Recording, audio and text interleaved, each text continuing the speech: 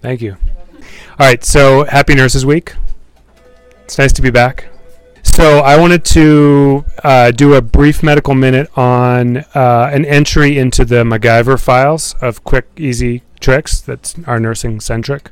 So this is about how we can secure difficult to obtain IV access. So the frustration we've all felt when you've struggled to get an IV, and then that IV is subsequently dislodged as the patient is moved off to radiology or somewhere outside of our sphere of control, or the patient's just agitated. So this is a nice little study. It was a single-site, two-arm, non-blinded, randomized controlled trial in 400 ER patients. And the patients were randomized to either have normal IV sort of care or to have their IV catheters secured in place using Dermabond. So they would do a drop of skin glue at the insertion site where the catheter was entering the skin, and then they would do another site at the actual hub and glue it to the skin.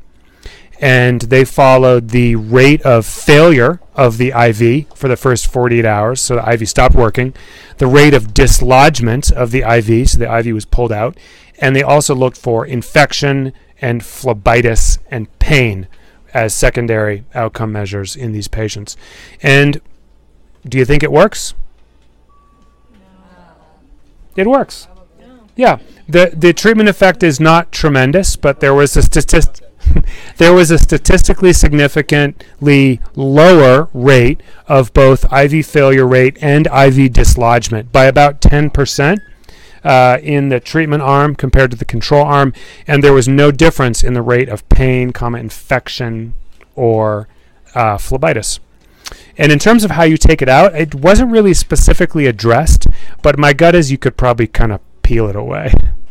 So I think it's something that I wouldn't do in every patient every time we start an IV, but I think if you have that really tenuous IV, you know, the IV where it's a 2-inch catheter and it's like a 1/4 inch in the skin and 1.5 inches out and it's flopping around, it's probably not a bad idea.